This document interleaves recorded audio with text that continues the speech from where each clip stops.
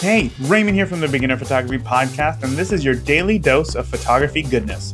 It's Photo Business Wednesday, where I share a tip that is sure to help you stand out and build a strong photo business. Price structure. Last week I talked about bundling products and services, so let's talk about how many products and services you should offer. A university study showed that if you offer too many choices, people won't make any decision.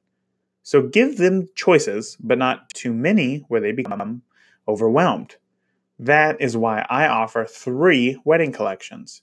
The first comes with just my time and digital files. The middle package comes with the same but includes an engagement session and a wedding album. And the third most expensive package includes a second shooter, more time, and a parent album. Design your packages to what your ideal customer would want to make their decision easy. Hey, I want to hear from you.